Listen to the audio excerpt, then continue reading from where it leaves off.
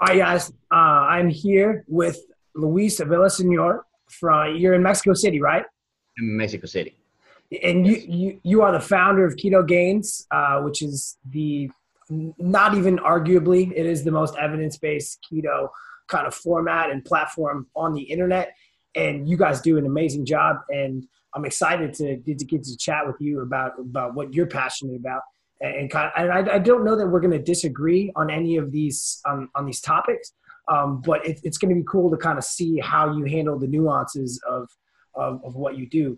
And so you want to tell people a little bit about yourself and kind of how you got into keto? Yeah, sure. Thanks, Ben, for the introduction.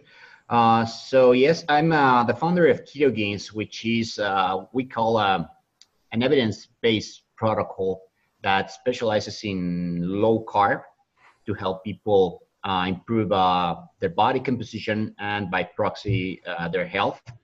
Uh, it started very much as a passion project, but since a few years ago, we became a company and we employ over 20 persons worldwide. And we are a team of doctors, nutritionists, dietitians, we even have a dentist uh, that are passionate about fitness and helping people achieve these goals, right? So we do suggest a ketogenic diet protocol for most of our clients, but we are not the classic people that tend to say or think that keto is the answer to everything.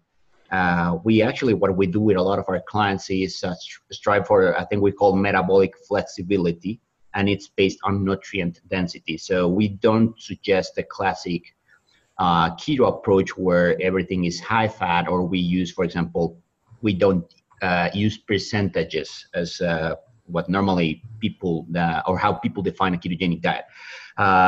This has its pros and cons. The main con is that we are not very welcome in the traditional keto community because we don't do real keto, as they tend to say. But we let results speak for ourselves. Like we're coaching the past 4 years for a little more than 10,000 people directly via direct coaching or group coaching, and indirectly, I would be saying that just our Facebook group has over 114 people, and the Reddit group about 100 and 114,000. yeah, 140,000. And I'm a big influencer of the main, let's say that I helped build the main keto Reddit board, which is about 1 million subscribers now. Like I refine the fact, I try to make it as evidence-based as possible, but it's very hard to go against the waves. So what happens here is that lots of people have a very basic understanding of what a ketogenic diet is. And so they tend to follow a lot of classic errors that I call, which impede them to actually get the best results possible. And this is why the keto has so many people that are against it. And it's very much like with any diet. If you do it properly and with a certain objective, you can get great results. If you do it just because it's in fashion and are looking for a quick fix, it becomes a fad diet, right? For example, when I started keto, and that was almost 20 years ago, so it's not that it's a new diet right now, it's more so it's in fashion. But when I started it, really there was not so much information available. I had to go and dig through actual books of nutrition in college. I had to go to the dark web, as I was telling you about, because there was no Google at the time. You actually had to be very tech savvy in a way, or actually love the internet to research properly. You didn't have PubMed and could look at studies. They were all anecdotes, and you had to actually speak to bodybuilders. In my case, I learned a lot from Lyle McDonald at the time and his books, and when he was writing on these bulletin boards. And so what I did, because in my case I'm very curious, I tried to refine the basis of a ketogenic diet, but apply it to body recomposition to get the best results possible within a ketogenic or low carb context, but also not fall prey to a lot of the negatives that this diet, when done improperly, may have. So I was talking before about percentages, for example. When you ask people what is a ketogenic diet, and even people that may be a little bit more in the known of nutrition, everybody refers to the diet as a diet that is high fat, moderate to low protein, and very low in carbohydrates. And they start to spew out percentages. It has to be a 70% by energy, 70% intake of fat, 20 to 25% protein, and 5% carbs. And so, if you are into nutrition, you may understand, for example, that these percentages are based on energy. If you are a layperson, you may get confused whether these numbers come from calories or from actual grams. So then you have people thinking that if they maintain this ratio, it doesn't matter how much they eat, they are still ketogenic. And they can be ketogenic, but they forget or don't grasp because maybe they have been lied to, or the diet has been oversimplified or romanticized, that calories don't matter, which is totally false. Calories do matter even on keto. So you can gain weight. I gain weight on keto. You can gain muscle, of course, if you do it properly, and you can get fat on keto if you eat whatever, even if you maintain the ketogenic diet ratios and you have your insulin levels low, because probably you're eating a diet of 8,000 calories or 5,000, where even if you maintain the ratios, you are eating, of course, much more calories than your body can expel. And then also, even if you're at 5% of carbs, you could be probably eating 150 grams of carbs, depending on the amount of calories, right? So what I started doing is, reconciling the science, the context, and also common sense. So we apply a ketogenic point of view, mix a little bit with paleo, Whole30, as to put it in ways that people can understand. But with the idea of helping people mainly change their habits, gain health, and of course body composition, and we also tend to look at preferences of the person. If the person doesn't like to eat a ketogenic diet, there's no sense to put them in a ketogenic diet. They already lean, probably, and they're very performance oriented. They do lots of exercise. Maybe a ketogenic diet in the broad sense, or the basic ketogenic diet, may not be the best for them. It may not be able to support their training. So there are some modifications you can do to the diet that they can still be sort of ketogenic or using fat as their main source of fuel. But here's something to consider, and this is something people always forget. They start to do X diet, let's call it the ketogenic diet, for the purpose of, losing weight. And then over time, they join this sort of cult mentality where what matters is being in ketosis. And they forgot what they got into in the first place, which was to lose fat, to get results. So that's why I coined this term, chase results, not ketones. Like, who the fuck, cares about how you have? Like, if you're not losing fat, then it doesn't matter. Or if you started to do the diet to improve body composition and you are losing muscle, not training properly, then stop doing the diet. Like, give the diet time, do it properly, and then you can decide whether the diet is for you or not. Like, it's also the other side of a coin. A lot of people speak very bad about a ketogenic diet. No, it's the worst diet you can do. It's a starvation diet. You're going to lose all your muscle, blah, blah, blah. Okay, have you done it? No, but it's the worst thing ever. Okay, then it's like you cannot say whether you like chocolate or vanilla if you haven't tried both and compare them. Give them its due time. Do it properly for what is supposed to be, again, for the context. And then you can decide, but give it its proper time and do it like it should be done. Not like some other people on the internet do, like drinking butter coffee and not being mindful of nutrients, or under eating protein and so on. Yeah, I love it. I did keto. I had the same thing. So I naturally gravitate towards carbohydrates. And I don't think I could ever be keto long term just because my wife it would like, so that's kind of what if we think about what are the benefits of keto, well, it seems to have this appetite suppressing effect, which is great if you're trying to lose weight. Fantastic. It's very rigid. So I think that you guys do a great job in like more working in absolute terms instead of percentages. Like, hey, here's the grams. And then, you know, some people can maintain ketosis at pretty high grams of carbohydrates if they structure them around their training. We have clients at 80, 100 grams of carbohydrates.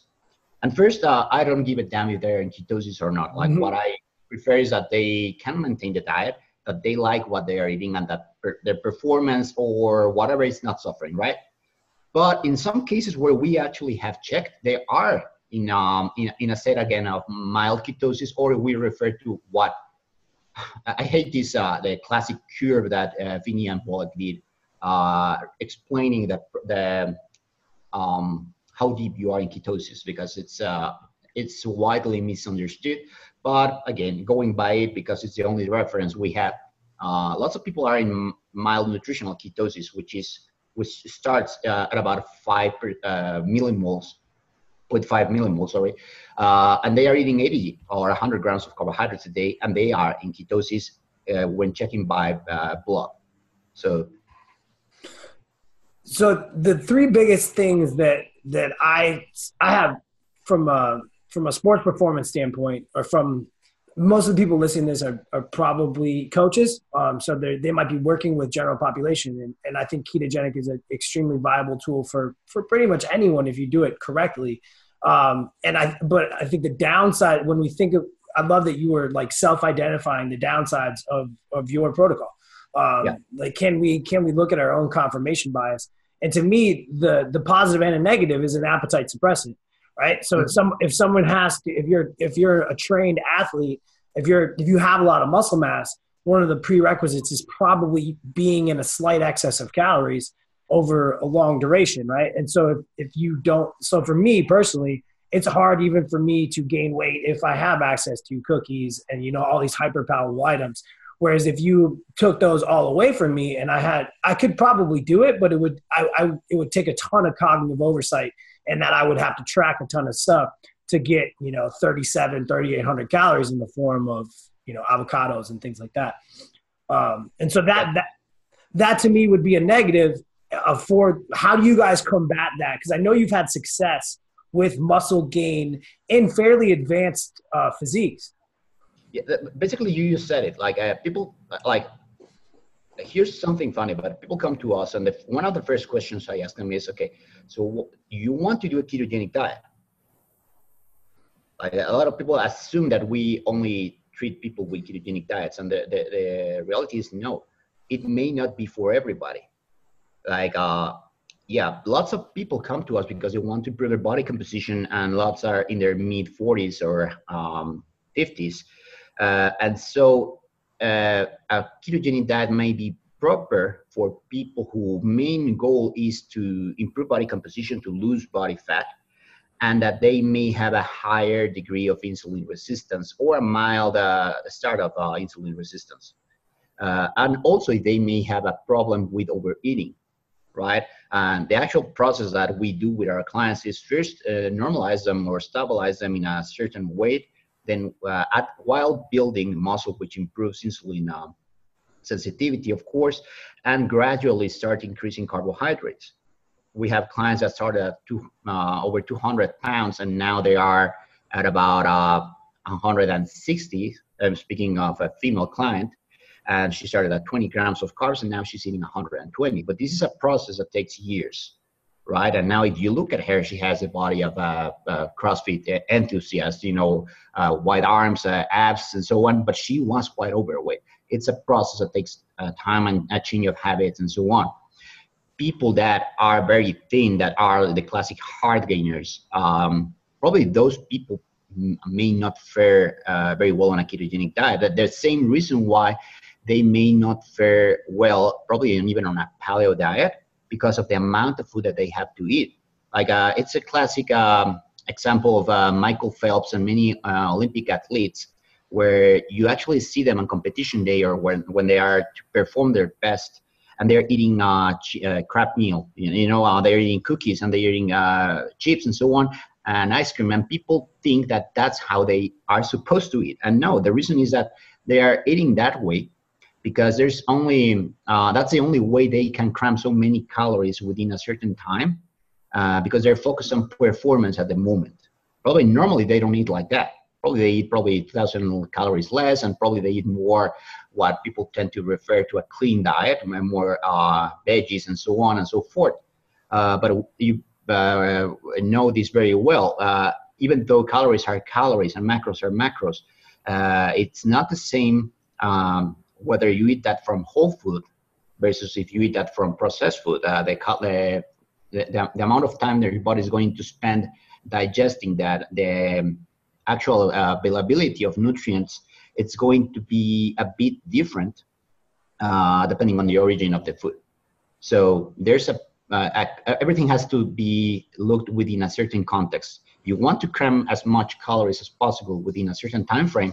Probably you're going to do a little bit better by introducing some, of course, higher carbs foods, even food that is not traditionally clean, ice cream, even chocolate, candy, whatever, a donut, because that's what your personal context needs. On the other side is someone who wants to lose weight, who has maybe a slower metabolism, problem with certain kinds of foods. Then you're better off making the diet bland in a way, but very nutrient dense, very filling, slow digesting, so on and so forth, so that you can trick them into eating less calories, more nutrients, and in a way, again, help them manage a caloric deficit. So you kind of, when you get to this advanced body composition kind of area, then we're both going to kind of use whatever we can that's going to work. Like exactly. That's a nuanced problem. I know I have to get you in excess of calories. I'm going to do whatever I have to do that, and then kind of fill in my other bumpers, as you will, like fill in everything else. They have to eat like 1.8 grams per kilo of protein. They have to make sure they're doing all these other things. And exactly. then maintaining and progressing overload from a training volume standpoint. Those are probably exactly. the biggest things. Depending on the training, of course, what the person is actually following or wants to do. And then from a general population sense, the thing I don't worry about this, but the thing that gets me about keto is I see a lot of people doing like social cyclical keto, and that because it's rigid, right? It is by its nature, like the Whole30 is also rigid. So you're stacking rigidities on rigidities. And so whenever I tell people not to think about a pink elephant, they think about a pink elephant.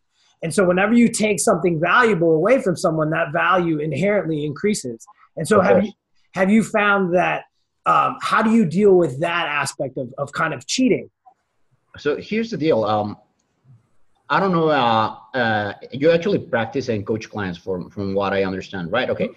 So we've been coaching clients for over 10 years. And when you start coaching, you think, okay, so this is fairly easy. You just tell people what to do and what to eat, and they follow and they get results. Like if it was really like that, I don't think that there'd be so many coaches and trainers out there. The trick is to actually make people do things. And you're saying if everyone listened to you, we wouldn't need as many trainers and coaches. Yeah, exactly. Because again, it's like just eat this, do that, and voila, right? Everybody gets results. Like try putting someone on a PSMF diet. On paper, it sounds amazing. After 4 days, everybody quits. Like you have this very big group. Protein sparing modified fast for the. Yeah, exactly. You have this huge group on Facebook that it's about the PSMF diet. I very seldomly see success stories, but it's a very big group. Like, and I know from experience that it's a gruesome diet. It's boring. It's bland. It makes you anxious. So if you can last more than 1 week without binging, because that's what a lot of people that are not trained to understand, they start a crash diet because it's a crash diet, and because they don't have the foundations and they don't have the habits nor the mental preparation to endure these certain kinds of protocols, they fail miserably and they gain it all back and more. So the point I'm trying to make is that you start probably as a health or diet coach, and you end up over time, and this is something that I've seen with the most successful trainers out there, you sort of become a psychologist, a diet psychologist, or what I tend to say in jokes, a fat whisperer. You learn to read people. You start to understand their needs and wants, and you have to go in their shoes and see what their actual difficulties are, and so that you can. It's not saying things to anybody; it's how you say them or how you make them be aware of what their but basically the areas of opportunity are, and what they actually need to improve. Because I can tell them, don't eat this, but what I need to do, and when I'm very successful with clients, is when I make them themselves realize, and they have this aha moment when they know they or understand that they have the power to change certain things within their context, and that's when they start really getting great results. Because otherwise, they're just going to go, I don't have to eat this. And they feel, like you said, restricted. And it's not just in keto. It happens with any diet.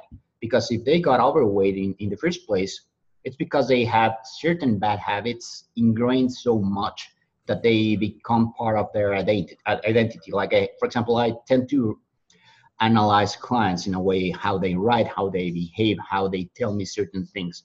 And there are some key words that I read, for example, when they start talking now. But I'm sad because I can't have my pizza again. Like, they're saying my. So that indicates possession. It's something that is part of their identity. And so when you take that away, they feel threatened. Mm-hmm. And it's going to be very hard for them. My coffee, my milk, my cheese. So those are the things that people need to let go probably to be successful. But you cannot tell them exactly let go of that. They have to go through a process and discover that themselves, and understand that that's the one thing probably that is really detaining them from seeing progress. Yeah, people ask me all the time, like, what degree should I get? What should I go study? And I'm like, you should go. I can teach you all this nutritional stuff in a fairly short amount of time. If I had to go back and get a degree, it would probably be in behavioral psychology. Yeah. And I think if you're a good coach, you inevitably fall into, if you work with day-to-day, work with clients, you realize that it's not what you say, it's what you can get people to do. And the key to that is self-initiated change. And I think that's what I heard. You're trying to get people to self-identify things, and then also self-identify their own solutions so that they own it. Exactly. Again, like being a psychologist, you really much said it. Like, if you were to suggest someone who wants to, join in or get a successful fitness career, probably what they have to do is, of course, get the basic foundations of nutrition and maybe, I don't know, bodybuilding or whatever they decide to specialize in, but also any behavioral science. Yeah, I 100% agree. So what you're not using some kind of hammer to prevent cheating. You're using sound, scientific, behavioral psychology, motivational interviewing practices to try to change people's habits so that they don't self-identify with eating cake. Like, that is not part of their identity. And if they do eat cake, then they don't catastrophize and think that it's the end of the world, and they move back. They move on. Okay, awesome. So this is great. We agree on a lot of things. If I had to talk, and I'm sure you get this too. Do you ever have to do interviews with like the keto people holding pitchforks and it doesn't go very well? Actually, here's the deal. Like, I don't know how ingrained you are, or how like if you go and visit those forums and so on, but like, people start to wisen up. Again, I don't like to say it's like a cold, but in a way it's like a cold. In a way, it happens again with paleo or vegan or happens with anything. Yeah, people go into a diet. It sort of works for them. They identify with the diet, and so it becomes part of their identity. So they become very defensive. And what I see with keto, and probably happened with people who do vegan diets or now with zero carb and so on, they tried all diets before. Now they find something that it's working in a way for them. And so they make it in their own. They're overly protective. And now another thing that happens is that a lot of people who go into keto are in a way people that are disgruntled with authority, I tend to think. Mm-hmm. So they try to find their way or their explanation, because all their way they've been told they have to eat less and move more. So they've been cast into this self-perception of they are the fat people, or the, in a way, they've been shunned upon, right? And now they discovered something that goes against authority. And now, it's a classic Dunning-Kruger effect, like, no, calories don't count. I have to eat all the fat, and all my life they told me eggs are bad and fat is bad. And now I'm eating eggs and fat, and I'm getting healthier, and I'm losing weight. So the authority is wrong. The government is the devil, etc. Right? And now they have this identity. And now Luis comes with Ketogains and tells them, guess what? Fat, you don't have to eat fat to lose fat. You don't have to restrict protein. Calories do count. And so a lot of people, they start to think, okay, this makes sense. This guy is explaining it with sound evidence. And I'm seeing all these people in his group getting washboard ads at 50 or 60. And so, okay, maybe I didn't understand the diet correctly in the first place. Or there are others that say, no, this is he's like the antichrist of keto. He's not really in keto because he's not following the ratios, and so on and so forth. So you have these both sides of the coin. There are some people understand it. Some people are very defensive because you cannot change your mind twice, right? They already changed their mind once. It's very hard for humans to be told they're wrong. I don't know. Let me put it in another example. No, they hate it. If you, the worst thing that you can do to someone is tell them if they identify with something, the worst thing that you can do is attack their identity. Exactly. But they already changed their mind once. They changed from traditional dieting keto, and now you're telling them that what the version they're doing of keto is wrong.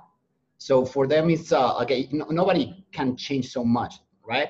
And a very good example for people that may not understand this very well because they are not into keto or so on, like now with the anti-BCAA craze, right?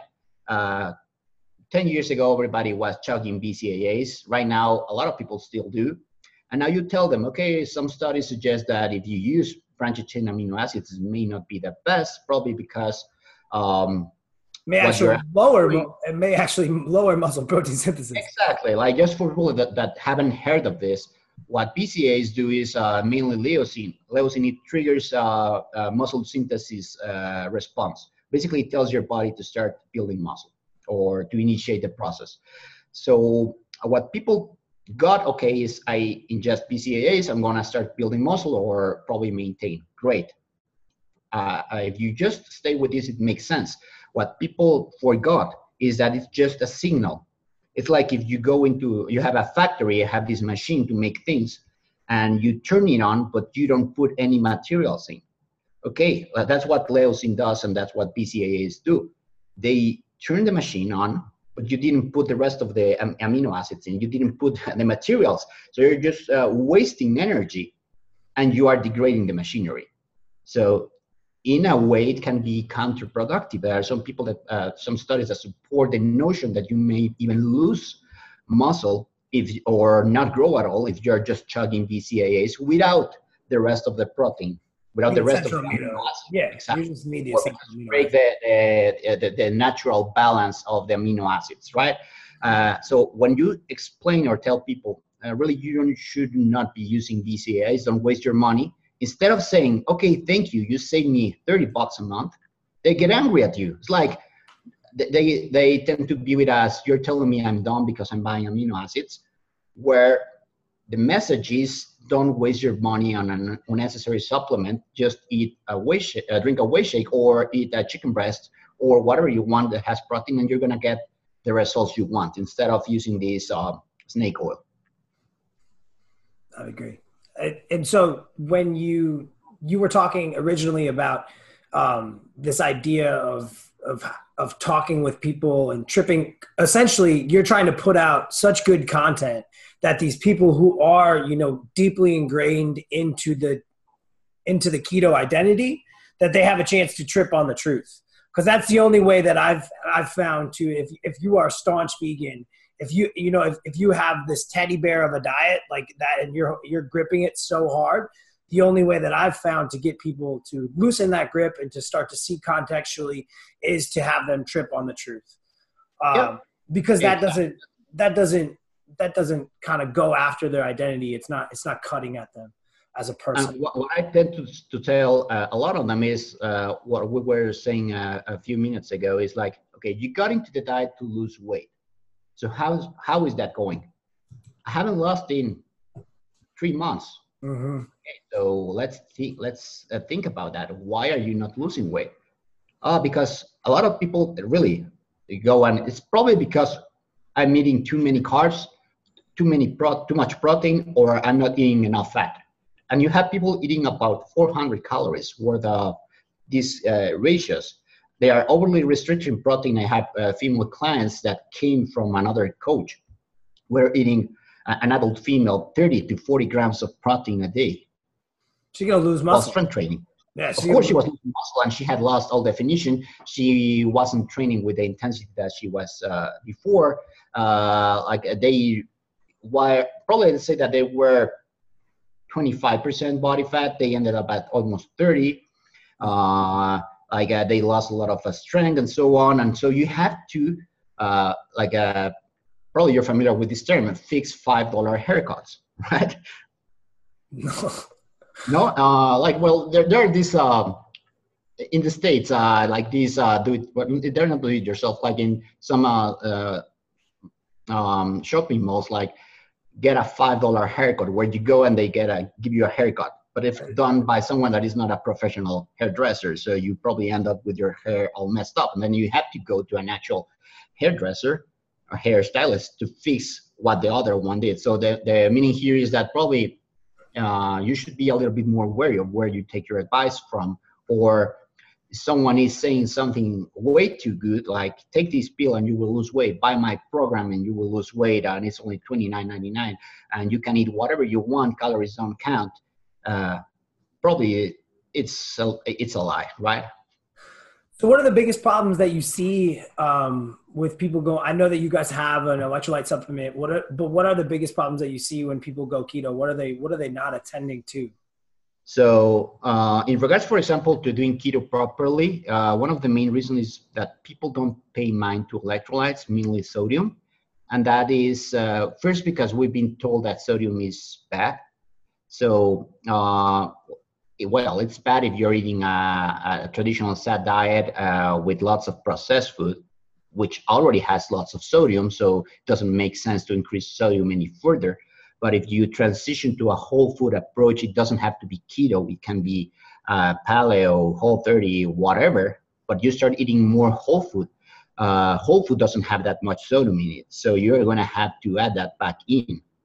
So that's one of the reasons. Of course, electrolyte balance, not only sodium, but also potassium are very important. When you drop insulin, you're going to lose more electrolytes through your urine initially, right? That's especially important in keto, but also may happen on paleo. And keto is very noticeable because because of the insulin is being lowered, it becomes a sort of diuretic diet at the beginning. You have this saying that start peeing like a racehorse, very much like diabetics, right? So you are flushing all those electrolytes in and also losing a lot of muscle glycogen, which also tends to store some electrolytes. So that's why it's very important on the start of a ketogenic diet. It may be less noticeable on people that already come from a semi-whole food diet, but on people that do the jump from traditional super processed type diet to keto, it's going to be harsh. So that's one of the main things that people have to be wary of. The second is protein restriction. again, people are already, in some cases, again, depends on the context, they may be already, especially women, eating slowish protein, let's say 60, 70 grams, and now they start keto and they reduce it to 40, 30. I've seen cases where they're doing keto plus fasting and then, worried because all this extra information they're getting from everywhere, and now they want to also promote autophagy and reduce mTOR signaling and so on, and then again eating 30 grams of protein, which is inconceivable for an adult female, right? So what do you keep protein at? What are you guys at, like 1.6, 1.8? It really depends, but like the lowest I normally suggest is 0.8 grams per lean pound. And then so you're jumping back to pounds on me. Right? Yeah. No, sorry, I use pounds. No. That's why do you use pounds if you're in Mexico? I'm in Mexico, but my clients are worldwide, and so like almost everything that I read is in English, and even though studies normally are in kilos, we tend to speak in pounds for our audience. That's great. That's so awesome. That's funny. So yeah, we started at 0.8 grams per lean pound and may increase depending on the context. So you're doing it per pound of lean body mass. Yeah, like for example, you study with Menno. Menno tends to Menno actually uses lean pounds with his clients as well. Normally, if you don't know the lean mass of the person, you can use the total weight, which I found sometimes a little bit misleading, because if you're treating people that are 200 pounds or 300 pounds, then probably we get into the topic that we were supposed to be talking about, which is protein. And you're going to give them way too much protein in some cases, which is not bad, but you're displacing probably other nutrients. Correct. So again, depends on the context. And it's not that protein is bad, but probably you're going to be having them ingest a more expensive diet or something that it's going to be not optimized, right? I wouldn't be giving someone that is 300 pounds, probably 300 grams of protein, for example. And standard RDs are going to use very similar protocols. They're going to use they're going to use an ideal body weight. If you're morbidly obese, they're not going to use your weight. They're going to use other things to do that.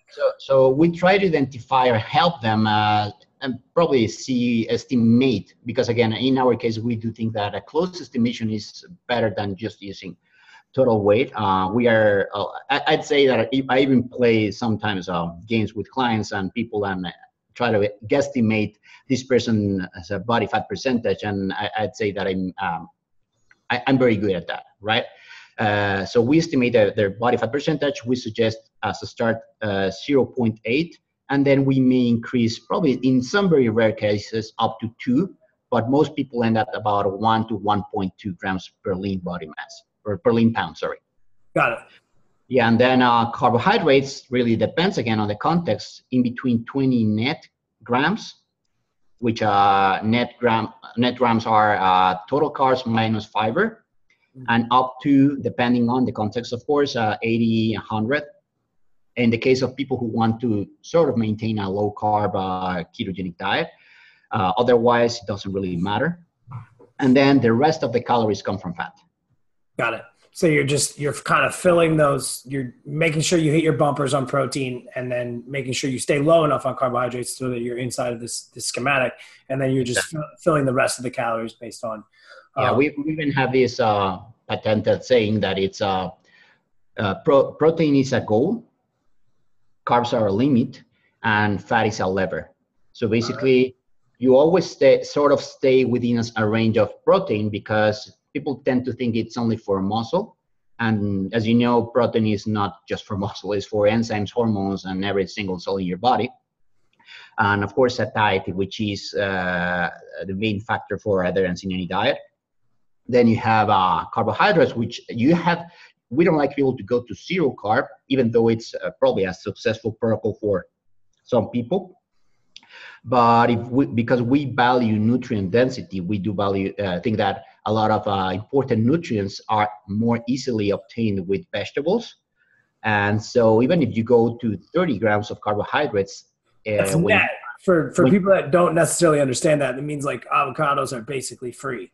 because they have. In a way, yeah, but also like you can eat probably a kilo of spinach or like 5 kilos of zucchini, well, like 5 big zucchinis, and you will still be within 30, 40 grams of net carbohydrates. It's a lot of food. Like you can do it well. You can do it well. You can get a lot of fiber. It's a lot of fiber. It's a lot of nutrient density. It's a lot of food. Imagine 100 grams of protein in a case. 30 grams of net carbs would equal, in some cases, 100 grams of total carbs. But if you select the right kinds of foods, I'm talking about potato or rice, but it's zucchini, squash, chayote, spinach, it's a lot of food. Chayote is amazing, man. People. For me, it's like my go-to vegetable for everything. That would make sense. Chayote is a squash for those of you guys who have for those that are in the States that might not know it, I normally joke in my groups that it's I call it Shrek's balls. yes. Especially if you get the ones that are thorny. Yeah, we use if you ever come to Flow, we have chayote with ground beef a lot. And you can make a lot of foods that Americans tend to like, which is, for example, apple pie. You can make. Oh, you make it with chayote apple pie. Ooh. Yeah, you can sub it for anything that it's either an apple or a pear or potato. Oh, I can see that. I can see that being good, like a chayote apple kind of. Stevia, cinnamon, put it in an oven. Like if you want to make a crust with almond or whatever, but it really makes it. I've done tests with family and friends where I make like chayote pie or like anything that resembles like a casserole or so, and they don't really notice. Mm-hmm. Oh, they do that with kids too. They hide vegetables and they like puree the vegetables and hide them in the normal food, and the kids eat less food. Exactly. I think we can just do that with other people. Cool, awesome. So your two biggest things that people miss are this electrolyte need in the beginning, the protein. And then the protein, and then anything else? The third one would be not being mindful of calories. They think that they can eat whatever, that calories don't matter. And this is a fine line to walk. I understand that a lot of people don't want to do the hassle. And of course, if you are paying us for coaching, lots of people will have to count calories, right? Because we teach them how to do it properly, to not really be, to not get fatigued by this. But it's a habit that you have to build up to a certain point. There comes a time where you can learn to eat intuitively, and that's something that I practice a lot. But you have to go through a learning process. You cannot tell someone that it's 300 pounds and it's just for fun or whatever.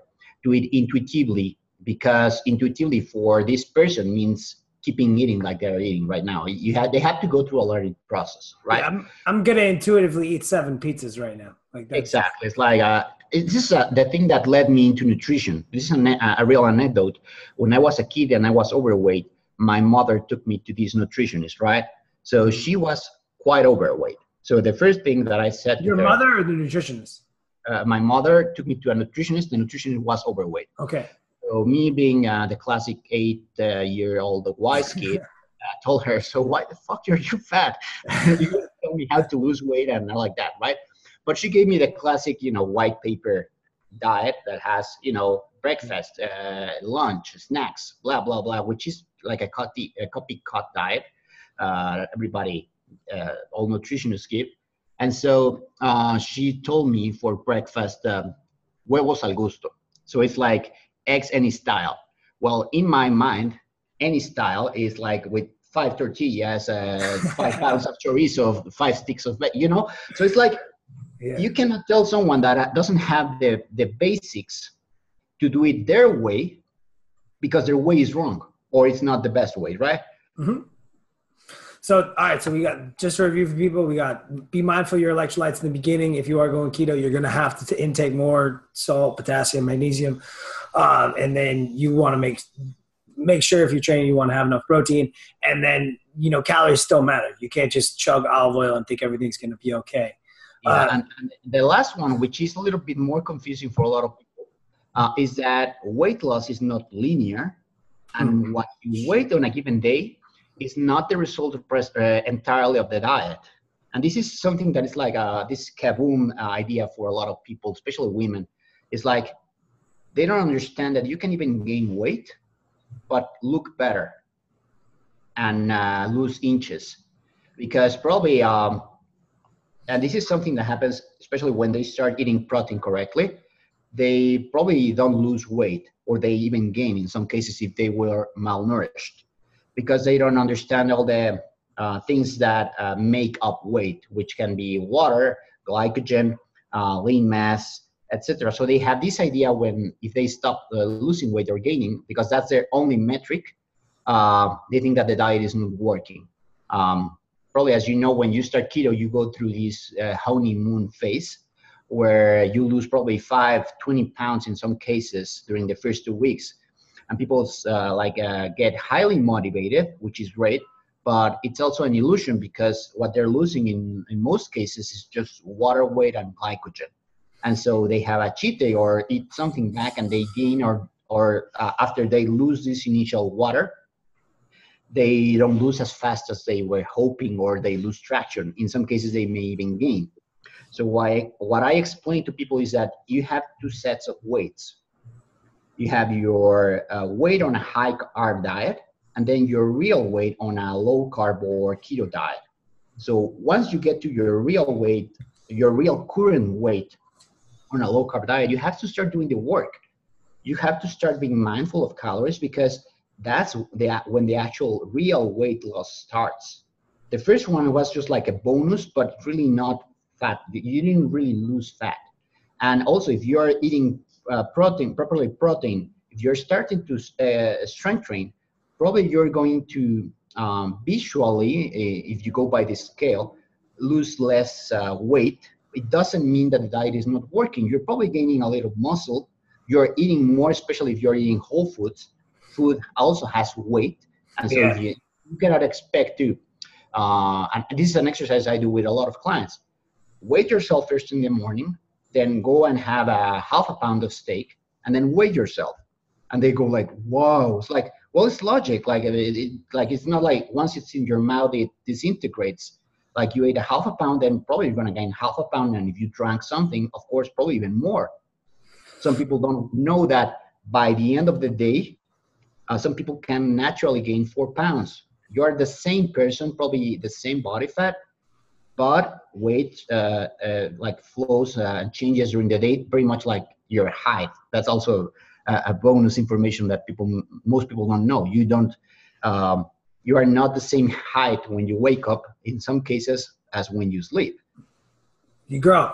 I mean, especially if you go from like a nutrient not dense diet, the standard American diet, which is not going to have a lot of food volume, and then you go to a higher density, nutrient density diet, where you could potentially go from eating 2 pounds a day to eating 6 pounds a day, which is, that's 4 pounds of noise inside. And so if you're trying to pick up a signal to noise ratio, you got water going everywhere, you got glycogen going with the water, then you got food volume increasing, you potentially got muscle increasing. So weight's probably not the best. The best way is probably visually to look at people, because even a DEXA, even a BIA would be nonsense, because you're moving so much water. So you don't have like your metrics. I agree. Like you probably do have to hit this baseline level, and then you got to put in the work. Like everybody's got to put in the work. There's no shortcuts. Yeah, that's something we do very well with our clients, because we have the time to explain all these nuances, and we just don't look at one metric. We actually look at about at least 6 different metrics, and wrap them out. And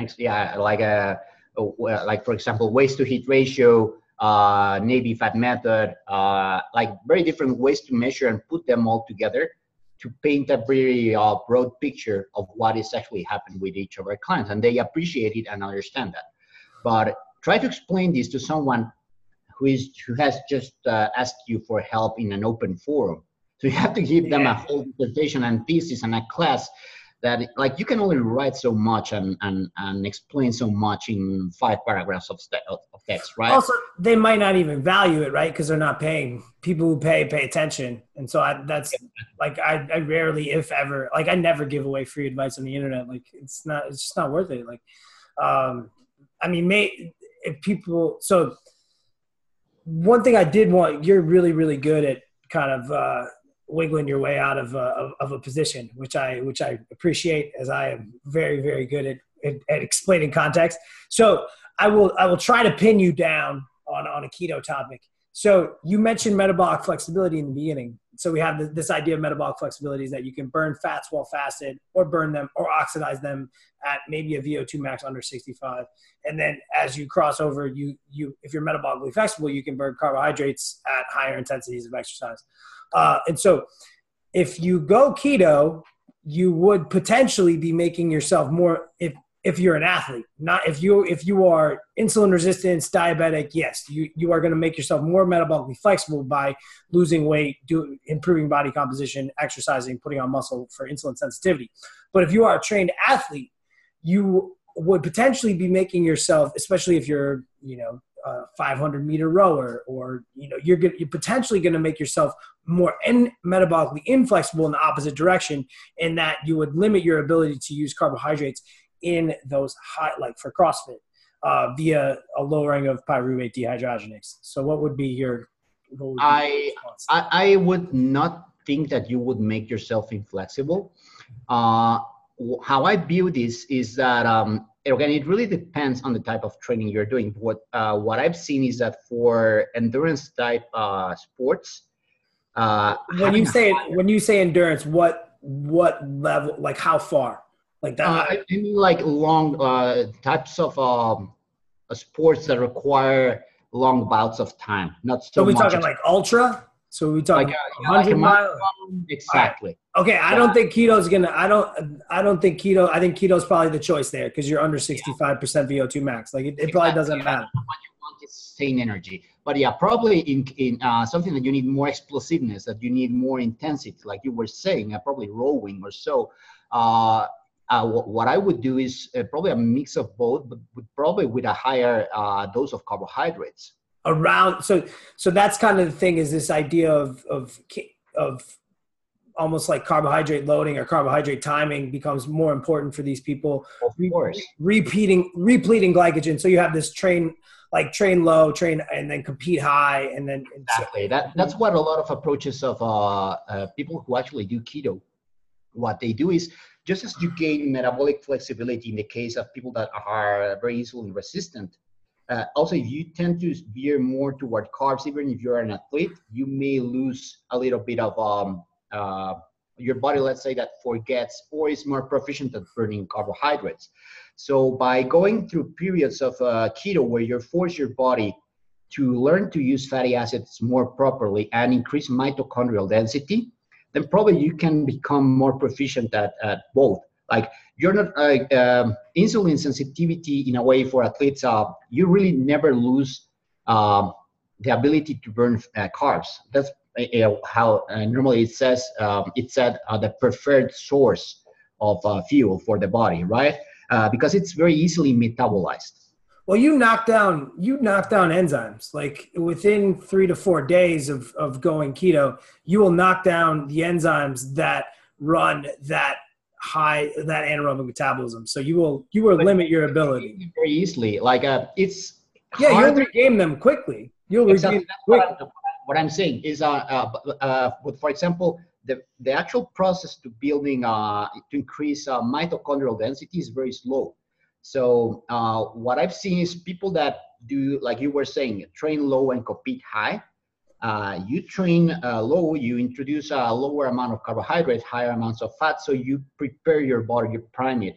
If in case you've lost it or never had it, increase the ability to use fatty acids as fuel. Yeah, and then use carbs as to regain enzyme use and to improve your performance prior or during the race, right? Like the idea is not to become shifted into just one direction. The idea is to probably increase, if you see any use of it, mitochondrial density, which I do think it's very valuable. Because you did it again, Luis. You did it again. You did it again. You managed to wiggle out of an answer. Love it. Love it, man. I think metabolically you can, if you are trying to chase metabolic flexibility, the fuel for the work. Have you read the fuel for the work hypothesis? Where there's this, if you're chasing mitochondrial adaptations like mitochondrial biogenesis, you want to stay under probably a certain level of glycogen, and then that will allow you. I tend to see the body as it's a weird analogy, probably because I'm a child of the 80s and I grew up playing video games, but I see glycogen and fat and protein as like in these video games where you have different health levels, right? So you have your health, then you have your mana, and then you may have like a special ability, right? Yeah. So you can either you can choose to be, I don't know, a magician, and then you use only mana, but are very weak, right? Or you can more protein, because you can also get energy from protein. It's maybe not the best ability, but you can and I have examples of a few athletes. Probably this is something that we should talk about, that went very low carb, semi-high fat or medium fat, but super high in protein. And what they did here was that they increased the gluconeogenesis from protein, which normally doesn't happen this way. As you know, gluconeogenesis from protein is demand, not supply driven, as some people believe. But because they were forcing the ingestion of so much protein, they were getting all the glucose from protein. Right? Yeah, there's 13 amino acids that you can push through the Krebs cycle and put them back through, potentially make glucose from them. Yeah, exactly. I actually have a sort of formula to understand how many carbs you can get from protein and so on. But again, it's theory, but I use it with some of the clients and it seems to work. Like 60%? Like you're you know, it's 60% of amino acids have gluconeogenic well, they can become glucose theoretically, but you also tend to forget that about 30% of the protein is going to be wasted as heat. And also, in the case of keto, you have to find your carb threshold. So what you do is, first of all, is you find your carb threshold. Let's say that is 30 grams a day, and then any excess protein that you ingest past your lean body mass requirements, maybe turn into glucose, but only at 60%. It's probably going to be oxidized as fuel. Exactly. So what you have to calculate is, okay, so what is the least amount that is going to be used for lean mass? And then the excess would be over it. And then from that's where you calculate at 60%. So that's your theoretical gluconeogenic amount of protein that you're going to get transformed into glucose. That's what I normally would add. But again, in this case, I was saying about the 3 levels. So you can either become a super protein burner, which is, I find, incredibly wasteful. It doesn't have any purpose. Super inefficient. Yeah, you just want to burn protein because, well, that's your choice. Like in this case of this person, she was eating like a 5, I'm not kidding you. I could not believe it. But like she was having breakfast with 5 eggs and so on, a big meal with probably a pound of meat. And at night she was having like 6 cans of tuna. It's like, what the hell? She was eating, and I'm talking about a small person and super fit and ripped, but she was eating about 300 grams of protein, which that's what I was normally in a day. It's like inconceivable, right? But like, and she wasn't really feeling that well, but again, because it's not efficient, but she was getting all the carbs and the glucose from protein. It's like, just eat carbs or eat fat, but don't waste protein like that. Okay, but you can also get your energy from carbs, or you can get your energy from fat. But you can probably be a sort of jack of all trades depending on the situation. And so that's what metabolic flexibility for me is. I love it. Yeah, I think that there's probably a benefit to having, periodizing nutrition, having a sound approach, and like, especially if you are kind of trying to use both of these fuel sources.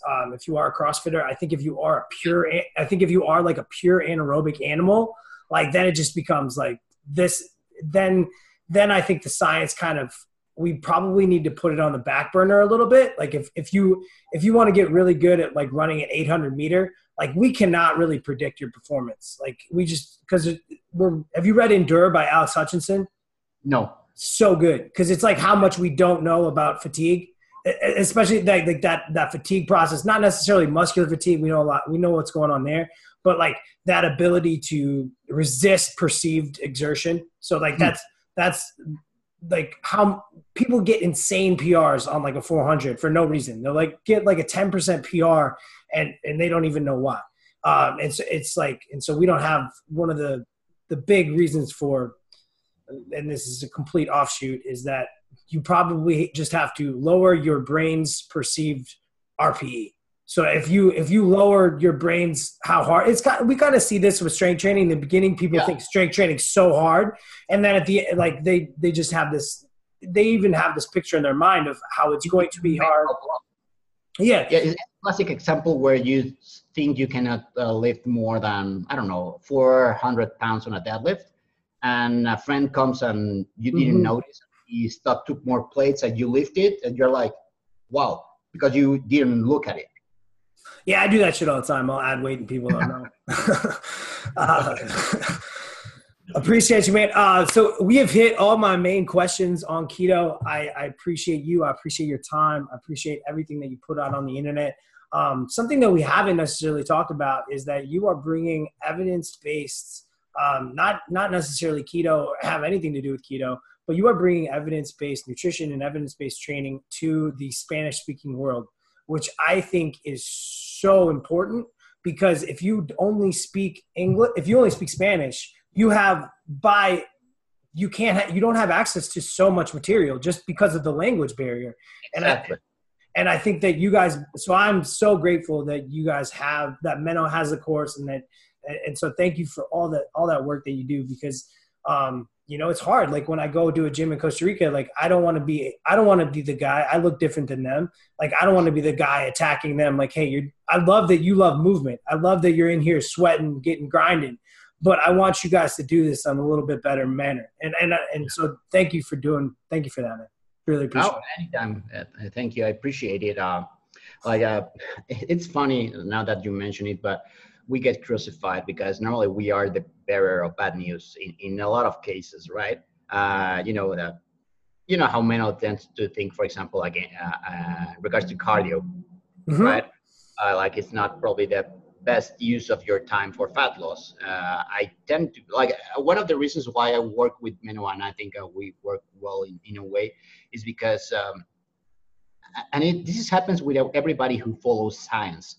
You get to the same ideas, probably by different roads or methods, but in the end, you speak the same language, and that's the language of science. That's what science is about. So I was saying at the beginning that we are not seen very well by some groups in the keto world, but that gives us the ability to be seen very well by other groups that are not keto. Like we tend to speak fairly well with lots of other trainers that are not keto or are anti-keto. Like I have a semi-good relationship with Layne Norton, for example. I appreciate what he does, even though he may not be liked by some people. He has some solid advice on certain topics. For example, Andy Morgan, I value a lot of. I even took coaching with him for a while. He puts out great content, and so many other fitness advocates that may not be pro keto or super in favor of keto, being flexible with your ideas makes you be able to speak with people with different mindsets, and so you always find a common ground, and the common ground is first of all, of course, science, but common sense is the other. Yeah, I agree. One of my big things is like, can you draw a bigger circle around it? So you have these different groups, right? And so can I just build, what do we have in common? I'm always looking for commonalities. And so one thing I will say about the Spanish speaking world, and I think in the US and maybe in Europe, we've lost a little bit of our effort to the science. Like we become so ingrained in like finding the best metric that we forget like that you have to put in the fucking work. right? Yeah, the pyramid, right? The basics are the basics everywhere. And it seems and it's really refreshing. We taught a seminar in San Jose, and like everybody just got after it. Like everybody wanted to train, and sometimes you go to seminars and like people, and that's not everywhere, but there are some people like that they just like to nerd out on this stuff and don't necessarily like to go hard in the paint. And so I appreciate you. I know that you go. I know that you lift. So thank you, Luis, for all your time. And if people want to hear more about you, Keto Gains, anywhere else. Yeah, basically everything you see Keto Gains is us. So you can look for us on Twitter. We are not that much active on Twitter, but Instagram, Facebook. You like our website is multilingual. So you just click on the flag and it changes at least some of our things to Spanish. We're in the working process of translating everything. But we do have a Keto Gains en Español group, or in Spanish. Of course, the main language is English because most of our core audience speaks English. But we even have some people that translate some of our stuff in French as well. So, but yeah, basically it's Keto Gains.